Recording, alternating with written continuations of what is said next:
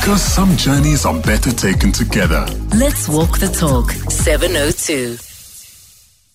It's the never-ending story, unfortunately, the amount of money that SA Tourism was intending or is intending to sponsor Tottenham Hotspur, one of the English Football League teams, to try and promote South Africa as a destination. And the latest in that saga is that the minister, or the department at least anyway, will be undertaking a forensic investigation to find out who leaked the story, because it made it to the media before the general processes were going to be undertaken by SA Tourism. It would be very sad, very, very sad, and certainly will be the death of whistleblowing, which is an essential part of our democracy, where media holds the executive to account, and often we catch wind of stories by somebody saying, hey, you should look into that. So I do hope they review that particular decision.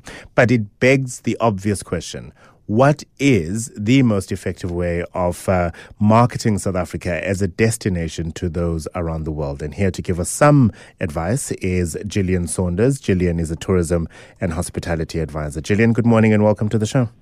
Good morning, Africa, and thank you for having me. Some of the obvious challenges we have in South Africa being marketed as a destination point is often the distance people are going to have to travel to come to this part of the continent. It absolutely is. We're what we call a long-haul destination. So for that reason, our target markets overseas in all of our main countries that we look to draw our tourists from are the people who are well off enough to afford a long-haul holiday. So we have to accept that. So it means that, again, in some ways, when we look at the potential Tottenham Hotspur deal, are all the soccer fans the people who might have enough money to take a premium holiday out to a long-haul destination? And that's part of how we market for tourism. We have to be fairly targeted. We don't have a big budget. South African tourism, compared to other destination marketing organisations in countries maybe like Australia or the UK, our budget and our rands, because it's rands as well, and we have to try and use that judiciously to spread our messages overseas, where we are in countries with euros and dollars and pounds, our budget isn't that great. So, we have to judiciously spend targeting the people who can come to the country and who would have a willingness and an interest in coming here. And not only must they be able to afford that long-haul flight, no one is going to, well, few people at least anyway, are going to consider traveling the distance only to stay for a night or two. When you are based in Europe and you decide, let me do a short left to Berlin, for example, it's often a quick train ride, or at the worst, a 45-minute air flight, right? It's cheap, it's accessible, and you have all those plethora of options. It's 12 hours flying from the UK to Cape Town, probably a little bit less flying to Johannesburg. So when they get here, they'll need to spend, I would imagine, at least a week, if not longer, not only enjoying wonderful accommodation, but obviously the incredible food and just the culture and the lifestyle we have to offer here. So that money has to go beyond just the ticket and the accommodation that they'll have to pay for. Very much so. We're very much a destination where people usually come for 1 or 2 weeks. So, if we look at our length of stay, there's two small peaks. It's about 1 week and 2 weeks in our overseas tourist arrivals.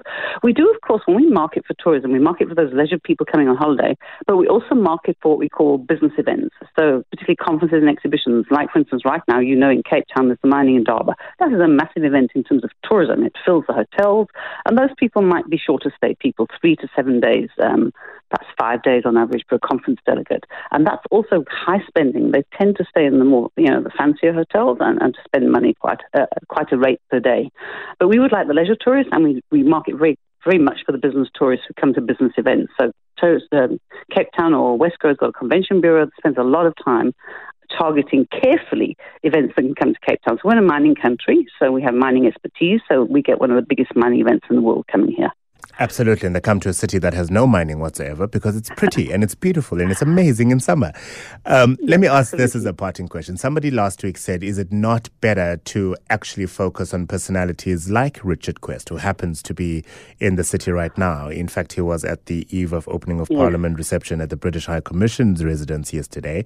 He's been tweeting up a storm, and the value we get out of that surely, even when he's tweeting about load shedding, and he does so in a tongue-in-cheek way, is far greater, one would argue, than a, visit to South Africa emblazoned on a Tottenham Hotspur jersey. You are exactly right. So social media campaigns and ambassador campaigns and what we call public relations, getting travel journalists here to write about us or personalities to talk about us, is an excellent way to smartly spend your money and raise your profile and raise it in a positive way when Richard Quest is saying, sending pictures from his hotel bedroom of the beauty of the Western Cape. And you're so right. We have an amazingly beautiful country. I really think one of the most beautiful in the world, the variety of experiences in this country, the vibrant cultures, the amazing beauty and a wonderful climate. And just on the long-haul flight, at least we have a small time difference to a lot of major markets in Europe, which also helps us a lot attracting people here. Yeah, Gillian, there's much more we can talk about, and I have no doubt you'll be back on this lot a few more times as we try to get that mix right in terms of how we attract more visitors to this part of the country. Thank you very much for your time this morning. Gillian Saunders is a tourism and hospitality advisor.